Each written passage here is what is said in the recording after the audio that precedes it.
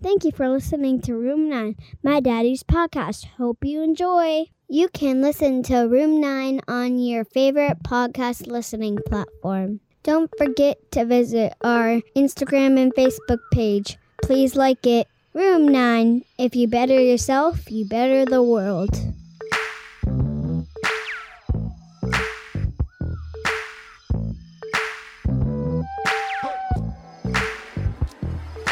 What is going on, everybody?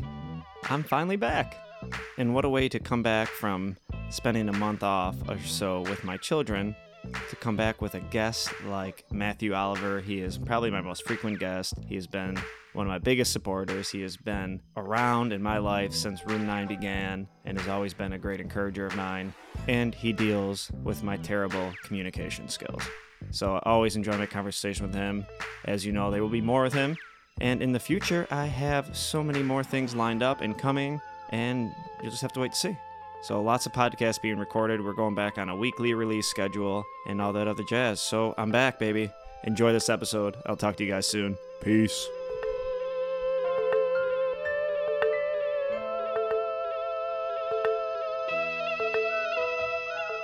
So, take 2 on chapters 1 through 3, right? That's what we're gonna go with. Yeah, we can hop into that too. What's going on in your life though, too? That's what I want to know. So many things. Yeah, when was the last the last podcast we did was the Gabor Mate book, I have to get my shit together. and that was a long time ago. Well, not a long time ago. Just a lot of podcasts have gone since I've been on. Yeah, a lot of no podcasts have gone on since you've been on. That's not good. Oh, Sean. the last couple months. Anyway. Your fans demand it. I know they do. They've been emailing me. I have my inbox has been blowing up. It's crazy. All these emails I have. People are disappointed not hearing your voice. Those 800 downloads an episode. Is that what you're at? Roughly, yeah. That's actually 8 to like 1,000. 800 to 1,000. That's pretty good. When we started, Honestly, it's probably way up there compared to, but I've also been doing it for over 3 years. I was gonna say when we started, we just had like friends and family, and it was pretty basic. It was extremely basic when it started. Anyways, as with anything, it builds over time. So, and that's one thing that when we had first like started, when we were like meeting at the coffee shop and like trying to get this thing up and running, we had both talked about how like with any sort of like online presence, it takes like 5 years or whatever to even build anything worth Easily, listening to. Yeah. At least 5 of consistent uploading. Right. Of anything. Right. Which you're at what, 3 years now? Yeah, my biggest thing is I've never used a podcast. Like this is why I've kind of come in this dilemma of trying to figure out what I want to do, and I'm gonna have that in stone by the end of the month. But I've come into this dilemma because the podcast I just always use for networking, freelancing, and just like establishing relationships with people where I can get paid work from. So I never put any kind of marketing, branding, anything promoting really the podcast. I mean, I used to I would make social media posts when an episode comes out or something, but that's it. Right. Never was on like trying to network in that aspect of things as far as like getting my podcast out there. So I'm trying to figure out how to do that best. And I want to do video too. Yeah. So I don't know exactly how I'm going to intertwine it all and get these things out there, but I'm going to find like really just the one thing and focus on it and put it out there because that's all I got right now. Yeah, that's cool. And I think that will just continuously help me keep building it. So yeah, that's awesome, dude. So as far as what's going on with me, let's just shift focus here. Yeah, enough about me. So I started my own business for electrical, which is like kind of picking up. Still been doing Horizon pretty regularly. We went through like a short period where we were going to do less sessions because I'm even after like 3 years now with Horizon, I'm still doing like weekly sessions, which is like excessive in my opinion. But I have had, obviously I've had struggles throughout the years. So it's not like I'm like a choir boy who came in and was like perfect for 3 years, obviously. But yeah, so most people in outpatient rehab aren't choir boys. Right. If you're there, I mean, I guess the fact that you're there for 3 years says enough. But anyways, yeah. So I started my own business. I'm still doing electrical. I met Natalie. That's going pretty great. Never heard of her. No. Just a new girlfriend for now. It's funny because she's sitting in the room. Yeah. What else? I think that's pretty much it. And I've just been working like crazy. So I started a new job Monday, working for a big security company doing low voltage electric. So that should be fun. So yeah, that's it. Moving around, doing your own, getting a taste of doing your own business. Yeah, which is super fun. It's really stressful. And I find that I don't handle stress well. Yeah. Like it is stressful. It is really stressful, and I like have to be careful, like not to take it out on other people. The worst part is like with stress for me anyway. When I do take it out on someone else, it's usually someone that I'm close to. So then there's like the fallout from that. Pretty normal thing, right? Well, we yeah, that's bizarre. A human thing. Anyway, so yeah, I'm still just learning about myself and trying to get through this book, but I stalled out on chapter 4. I mean, I'm in like almost done with chapter 4, but I just haven't been reading lately because I just haven't had time. I haven't made time, I should say. Yeah, my reading has been, or I should say lack thereof, has been pretty non-existent. But I mean, yeah, I've slacked on my reading. That's all right. Maybe doing this podcast will get us back into it.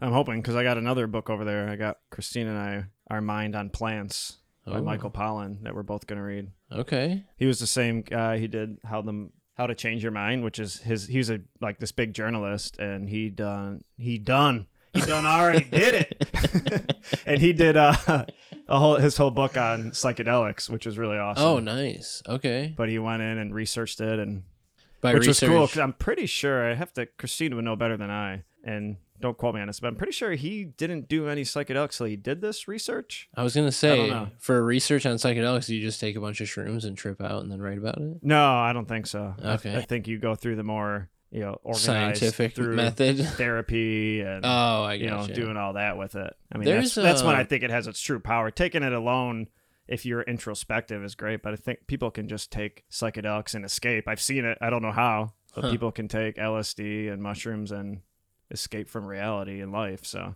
yeah, when I take psychedelics, I better have a seatbelt on, because it's usually going inward, dude, and seeing things I don't like sometimes. The last time, I think I told you this story, but the last time I did mushrooms was the night before my wedding, and I haven't stopped tripping. Dude, I was in this beanbag chair laughing so hard that I started like crying, and then I was like thought that I was melting into the beanbag chair because like the tears coming down my face. And after that, the next day obviously was my wedding, and my brother was like, dude, last night was amazing. And I'm like, no. I was like, I can't do that ever again. Like, I can't go through that. I thought about you because, I mean, there's definitely, I feel like, obviously, not everybody should be taking psychedelics, right? Right. And I feel like especially if you have like a medical predisposition to schizophrenia or whatever, or even like mania too. And I know you've had some, you struggle with that. Like, and I thought about you the other day when I was thinking about who shouldn't be taking psychedelics. I was like, yeah, I would tell Matt to be careful if he ever wanted to take them. Well, there's a comedian that wrote with Dave Chappelle for Chappelle's Show. He has a Netflix special, and he talks about his journey through, like, I don't know if you remember this, but Dave Chappelle, like, ended up going away or, like... Oh, yeah. Anyway, you know the whole story there. But when that happened, there was, like, fallout for this guy as the co-writer of Chappelle's Show, and then not having that anymore, he became like super depressed, and he went through ketamine therapy, and he talks about that and how it actually helped him a lot. But yeah, I don't know that. Way back in like episode 32, I did an episode with somebody that did ketamine therapy. Yeah. Trying to think of that place. It's on Franklin and downtown Buffalo. Franklin and Edward. But anyway, yeah, they do ketamine. Yeah, that's another big one. Yeah, which it's a Netflix special. I can't remember. I think it's called 3 Microphones or 3 Mics or something like that. It's worth watching because it's funny. Like the setup is like he has 3 microphones on stage, one of which he just tells jokes. The second one is like one-liner jokes, and then the third one he talks about his struggle with depression. So it's that's fucking cool. Yeah, it was like a mix of like comedy and then his actual life struggle. So anyway, I watched that a long time ago. It may not even be on there anymore, but... That's what I loved about... Those are all my favorite comedians did shit like that. like Bill Hicks always had like a different message with his anger and screaming. Yeah. Swears, potty, poop mouth noises everywhere. All right, so let's get into the book, man. Let's do it. All right. I'm going to be struggling because I got to refresh too. All right. Well, there is in the overture, there's like 2 pages where he outlines all 12 chapters. So it's like XXVI, whatever Roman numeral that is. XXVI. 26. Roman numerals. What the hell is this? Oh, you got the summary. Smart. Oh, this is what I was in jail, and I had my sister and my mom got me all these books. Okay. So I'm the only idiot reading Jordan Peterson and Sam Harris in jail. Sam Harris. I got to read more of him. He's got to be next on my list because I have not read any Sam Harris. And him and Jordan great. Peterson are like best buds, right? Yeah, I mean they have a lot of like things they disagree with each other, but they do it in adult ways, which is always awesome. Right. See. So there are some people out there who can do that. Not too many of them though. Yeah. All right, but yeah, let's go. All right, let's just go through like your favorite points in the book and. All right, so let's start with out. Rule 1, what it actually even is. Rule 1: do not carelessly denigrate social institutions or creative achievement. Which, when I first read the Rule 1, I was like, "Whoa, what does that even mean?" But whoa, what does that even mean? What does that mean? They get shorter and more like snappy one-liner as you go. But the cool thing about chapter 1, I think my favorite thing is the picture on the front, the fool. Because I mean, that's right. Now I remember. I relate personally to this because have had a tendency of like playing the fool, especially like in my 20s when I was getting high every day. Obviously, like it's pretty easy to play that role. But even as I like started to try and like get clean and build a life, there was always, I don't know, I always seem to have this like tendency to speak too soon or speak too quickly and then like get myself in trouble because of it. But there's a portion of the chapter where he actually points out that the fool is kind of a good character. It's a necessary character, and it's a character who is basically on his way to becoming the Redeemer, which is another archetype. So that's Rule 1 for me. That was kind of what stuck out.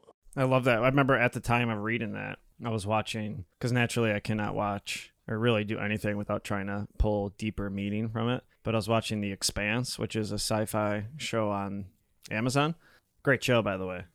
Yeah, I've seen it. It's a very good show. But anyway, I was in the middle of watching that, and I think, what the heck's the main character's name?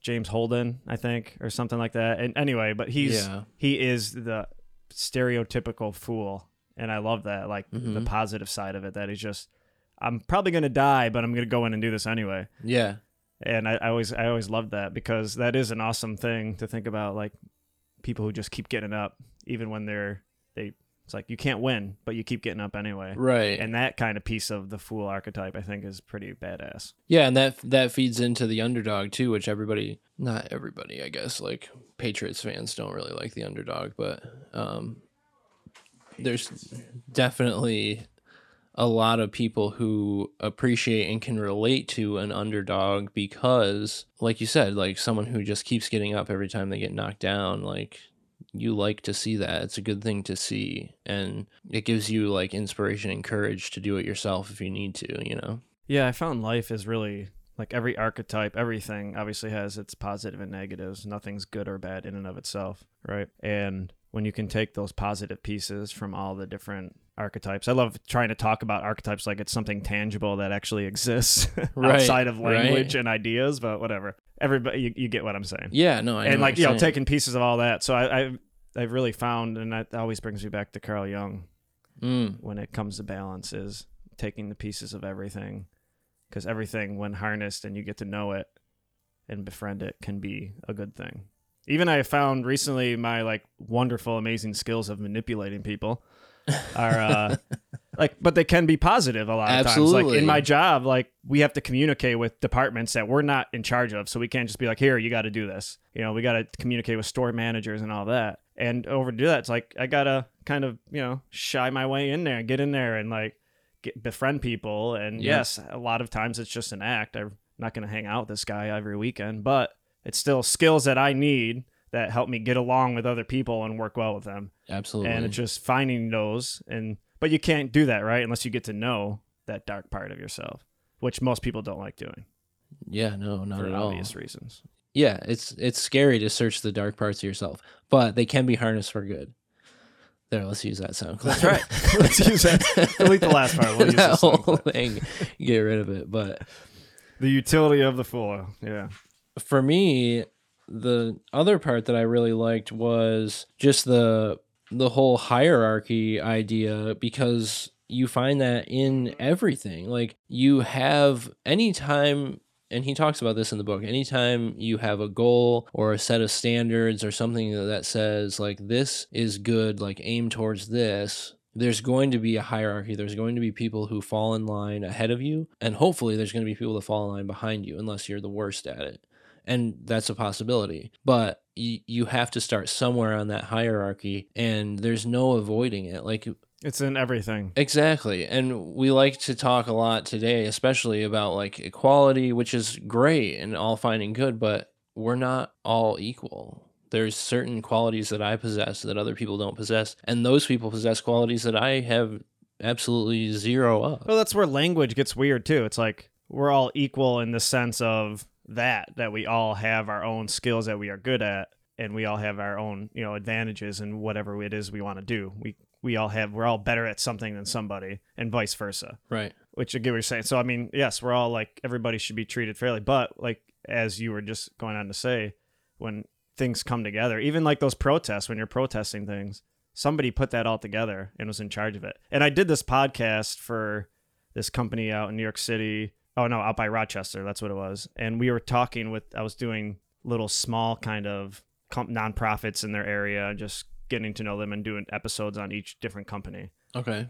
And this one company we're doing it with, their whole thing is, we're a community, nobody's in charge, blah, blah, blah. And I just kept I didn't really force it because it wasn't under my podcast. I wasn't hosting it. I was getting paid to do it under a different company's name. Gotcha. So it's nothing I like really forced, but I did try to throw it in there a little bit. I was like, yeah, but at the same time, it's like, you are the one, somebody started this community.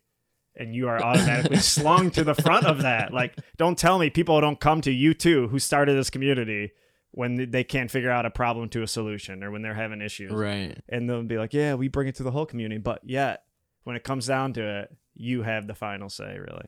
And that's funny. Whether you want it or not, you don't have a choice, because hierarchies naturally form. Exactly. And in the first book, he talks about lobsters in chapter 1 and the hierarchy of lobsters. Mm-hmm. Which the first book being 12 Rules for Life. Anyway, that's a whole other book, and he does talk about hierarchies in that book, but he goes into way more depth in this chapter about like where we all fall in a hierarchy and how to work your way up a hierarchy if you so desire, and then also the necessity of like peers and having people who are basically equal to you or slightly below or above you, and just the necessity of having that. And I think that is just basically friendship, like having people that you can relate to on an intellectual level or on some other level playing field. Yeah, that's the necessity of equals. So those are like the three main points of hierarchy that he goes over in chapter 1.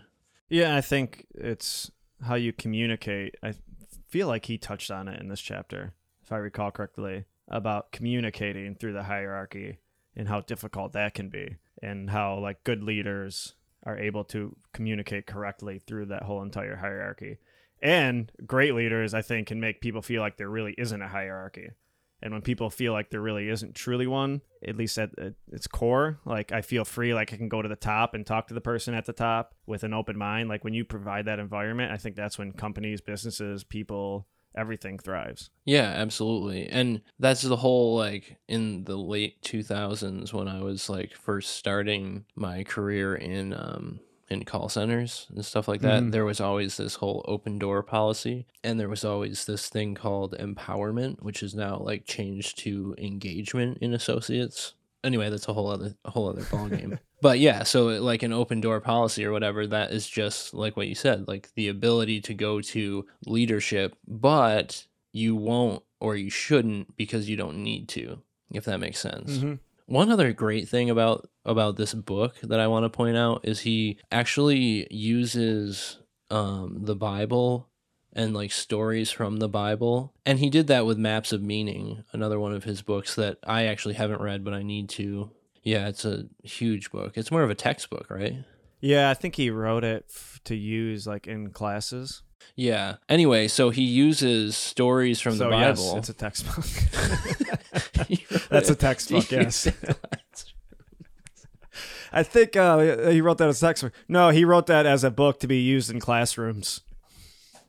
All right, go ahead. Anyways, yeah. So in especially in Rule 1, he quotes from the King James Bible, which is my dad's favorite version. But he refers to them as like stories that portray hierarchy, and I guess I can't remember what role Jesus plays. I think he's the hero archetype because he can exist like outside of the rules, but at the same time he follows the rules. Mm-hmm. And it was an interesting. I'd have to reread it, but it was a really interesting part of the chapter. It's towards the end of chapter 1. Yeah, well, I love that. That's an awesome point about, and I think some people lack the common sense to even understand it half the time. Is like, yes, you have rules. That stupid. What is that cliche saying? Is rules are made to be broken. Like to know when to break the rules is a huge piece of, I mean, success in anything. I feel like if you look at anybody who is in quotes and I guess in their own terms made it and have been successful, have done that at some point along the way. Yeah. You get to know the rules, you follow them, and know when to break them. Right, because there are some rules that hold society back as a whole. There are some rules that exist simply because we've always done it that way. Mm-hmm. And that's something personally that like drives me insane when someone's like, you have to do it this way because that's how we've always done it. But I'm trying to bring a better solution or a better way to the table. And it's like, no, we're not doing that because there's no real reason. We just have always done it this way. But yeah, so Jesus is portrayed as the hero, the archetype of the hero who can break those rules and knows exactly when to. And that's something that I think just comes over time. Like, I break a lot of rules, but I probably shouldn't. You know what I mean? Like, you have to know when to, and you have to know which ones you can or should break. So, yeah. Something I'm trying to teach my kids. Yeah, right. Don't let them hear this because they'll just be like, but you said you got to break the rules. No, I'm really trying to teach them to do that. I wish they would break the rules a little more often. Like, never mind. Next. So, chapter 2. They ain't turning this into an episode about raising kids. No, about their mother. And I am doing an episode next week about on parenting. So, rule 2 is really cool. Imagine who you could be and then aim single-mindedly at that. Pretty self-explanatory. And this is what I was saying about like chapter 1, the name of the rule not being as catchy or like, oh, I get what you're trying to say. Chapter 2, like, imagine who you could be and aim single-mindedly at that is a super cool chapter because I think we're all always kind of imagining who we could be, but rarely am I ever aiming at that. And rarely am I aiming single-mindedly at that. So even in just that little blurb, there's a lot to like unpack and a lot to think about. I think when we think of that thing to aim at, we don't think there's any way to get to it. Like it seems so abstract and far and out of reach that it's difficult to even imagine coming up with a plan to even get to there. And something else I hear Jordan Peterson talk about, and I don't know if it's in this chapter or not either, but taking that zone of proximal development it is. I can't remember the Russian psychologist who came up with it, but basically it's like, okay, I know my long-term goal. What are these small goals, these little goals in between? So today, what do I want to accomplish by the end of the day? And Jordan Peterson always talks about, let's just use video games. I want to play less video games. Like, how much can you stand to not play video games today? Is it just 10 minutes? And just fucking do that. Yeah. And then add, when you feel comfortable with that, add 5 more onto it. And eventually just go through this process and eventually you'll get to where you want to go. Yeah, my brother actually was texting me the other day and saying how he's going to join or run a marathon out in California because that's where he lives now. And I was like, whoa, that's amazing. Training must have been hard. And he's like, yeah, it actually was pretty easy because I started with a single block and then I just added a block every day. And I was like, wow, that sounds like so simple because I could run a block You know what I mean? But then the next day, could I like force myself to run 2? Maybe. It becomes more realistic. I know personally, right now I couldn't run a marathon, obviously. Yeah, either could I. I might sprint for 30 yards, but I could run a block, and then tomorrow maybe I could run 2. And that's just, for example, as well, in my own personal life, like when I went through the village and I had like 0 prospects for work and I had no idea what I was going to do. I knew I didn't want to go back into call center management because that was super stressful. And I decided on a trade. To become an electrician takes like a master electrician in Buffalo, you have to have 8 years of experience. Like that's a big goal and it's a lot to learn. But after, 3 years now of being in the trade and working in it, I feel at least a little closer to that goal today than when I was in the village and had 0 prospects for work. And, I may have bit off a little more than I could chew with it, but you take it day by day and you learn something new every day. And eventually you look back on it and you're like, oh, it's crazy. Yeah, now I'm here. It's crazy what you can learn too. And I think such a huge piece of that is really, I think if you add on to that, enjoying the process itself of learning and growing as a human being, and you add that to that, it just makes it all worth the while. Because really, I feel like essentially like think of who you could be and aim single-minded. I mean, maybe that's one of those things you might never even reach, but to keep working at it constantly every day is huge. Yeah, because it would be cool, like, for example, could I become a doctor? I could, but am I going to do that? Probably not, because it's really not a passion of mine. So you have to, like, find something that, like you said, you're going to be able to work on every day and enjoy working on that and learning whatever that skill or whatever it is. For me, my first passion would be music, but it's a dog-eat-dog industry out there. I can't just be a rock star like I want to be. So you got to have a backup, Anyway, so that's rule 2 in a nutshell. Was there anything else from rule 2 that you... No, I mean, I love that. I mean, the title, I think, really sums a lot of it up, right? Yeah, and it, like I said, it doesn't take a lot of explaining because the title is so well written. Yeah. So then rule 3, this is kind of the last full chapter that I read. Do not hide unwanted things in the fog. Lord. Yeah, that's something that... Just skip this chapter. Right, something that I do a lot, actually. And I think everybody does it a lot. But he talks about, like, getting a letter from the IRS and being scared to open it because you don't know what's in it. It could be a check. Like, they could be giving you a refund, but you're too afraid to open it, Oh, my God, dude. Avoiding things. Just hiding things, avoiding things. Holy shit. Yeah. So easy to do. Well, and in addiction as well, like, that's basically all you're doing. Like, your full-time job when you're in addiction is to hide the fact that you're in addiction. So you get really good at hiding things in the fog. To hide it and feed it, right? Exactly. Yeah, that's a great chapter as well. I remember listening to one of his lectures years ago, and he talks about Jack Kent, I think, is the author of his kid's book called There's No Such Thing as Dragons. Oh, yeah. Right? And he, this kid has this little dragon about the size of a cat, and he tells his mom, and the mom's like, oh, there's no such thing as dragons, so the dragon gets bigger. And so the more the kid tells the mother about the dragon, the more she denies it. The more she denies it, the bigger it gets, and finally the house is off its foundation. Right. Father comes home, starts talking about the dragon, it gets smaller, right? And I love that kid's book because that is such a huge piece of that I still catch myself doing all the time, man. All the time. I mean, whatever it's about, it's like, oh, don't want this to be out. Don't want to say this. Don't want to say this. Sometimes something stupid and pointless, right? Yeah. Like, oh yeah, I saw that movie. Like, what? Why did I just lie about that? Right. Just stupid things that we hide and don't want to talk about, whether it's being vulnerable with our significant other or whatever that is. We know we want to connect, and that's the only way to establish true connection with a human being is to be vulnerable, to be yourself, to be authentic, to be honest. But yet we still have this thing inside of us that tells us she won't like you or he won't like you. Yeah. If you tell him this or if you bring this up, it might cause a fight. And so let's just hide this. And then he talks about how this little problem sometimes I think he shares a story about his father-in-law and finally just flipped out about the sandwich that he had every year. She thought he liked it. Yeah. But, something so tiny as in, I wish you would fold my socks another way. Right. That you don't want to say could turn into like this divorce and this massacre at the end of the day.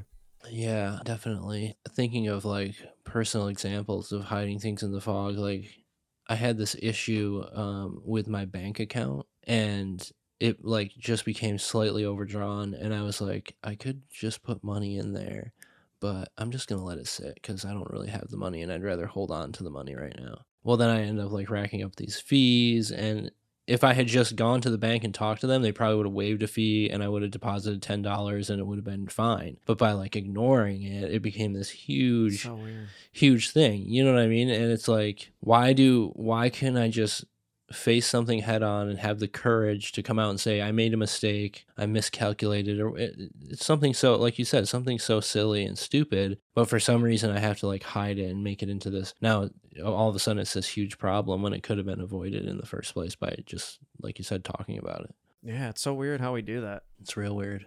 Yeah, this is a shitty chapter. Don't like it. Chapter Not a fan of this one. Yeah, chapter 4 I just started getting into. I've read, I think, maybe 3/4 of chapter 4, but maybe we save that for another podcast. Yeah. Yeah, well, I remember Christina and I, it's probably the first time I took mushrooms in, I don't know, many years. We both took mushrooms on her birthday in the beginning of April. And I just remember, like, the things that we could just talk about. Like, it was just, there was no walls, dude. There was just no ego worrying about what was going to come out at the end of your mouth and what they were going to hear, talking about, you know, the pain of, you know, my kids being in Florida all the time, or my brother and sister die, or just, you know, problems and our things that we needed to work on in our relationship. And I remember literally as the trip was coming to an end, like the wall, I could literally feel these walls, that character coming back in. Don't say that. Don't say that. What if she thinks this? What if, it's like, it was so strange. That is strange. So strange how easily those walls go right up and you don't even know they exist. Yeah. Inhibitions apparently is the word for it, right? That's right. Anyways, yeah, three great chapters, and I really, like I said, I need to get back into reading more, but I think I'm going to keep reading this book a little more. I used to read every single morning. Like I would wake up early and then read for like a half hour, an hour if I wasn't like falling asleep in the book, but yeah, I need to get back to that. Yeah, you and me both. Nighttime isn't going to be an option, I don't think, because I've been getting up. Obviously, my kids are here. I'm sleeping a little bit later, but like 4:15, my alarm goes off. I get out of bed. Really? And start getting at it, yeah. Yeah, I'm usually up around, well, lately with Natalie, she likes me to sleep in, but usually 4:30 or 5, I'm out of bed. Yep, that's time. I love mornings. I don't know what it Dude, is. me too. There's something about it. Solitude. That's right. Yeah, I mean, I can do the stay up later thing too, if I had to, but I definitely prefer to be up in the mornings as opposed to being up late. Because you hear the birds chirping and you know, like, the day is, like, fresh and new. It's happening. You haven't, like, messed Still anything calm. up yet. Yeah, you haven't fucked your life up yet. Yeah. Give it a few more hours till you think about that. All right, Matthew. Sure. This was a pleasure as always. Yeah, it's been fun. We'll have to do it again soon. That's right. All right.